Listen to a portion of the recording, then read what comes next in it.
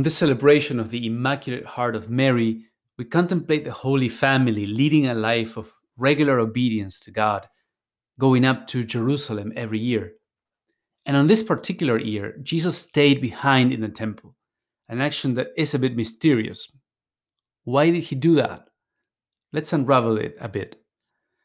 The fact that he was found after 3 days is a clear reference to the Passion. The whole incident is an anticipation of the cross. It led Mary and Joseph to remember that this son had been entrusted to their care, but he was there for a mission on this earth. He was there for a purpose that transcended any human expectations. Now, his parents knew this in the back of their minds, but the event served as a reminder. You know how it is at times that we get into the recurrent cycle of life, and then important things can become distant and nebulous. So this could have been God's way of reminding them that what they had once heard from the archangel many years before was real. Then it is significant also that the words of Mary were so measured and calm after she had been anxiously searching for Jesus.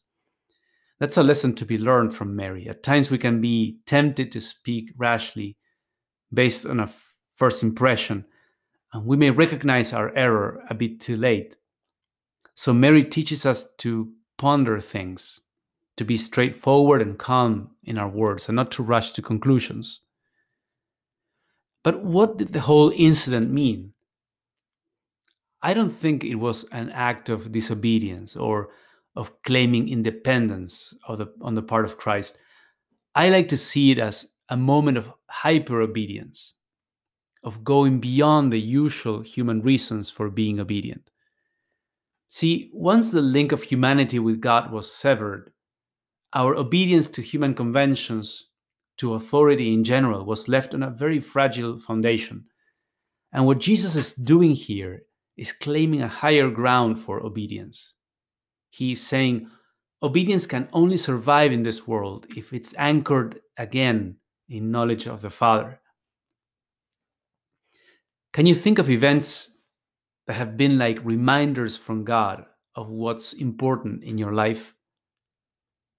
What is the ground for obedience in your life? Social convention, or doing what is less risky, faith in God?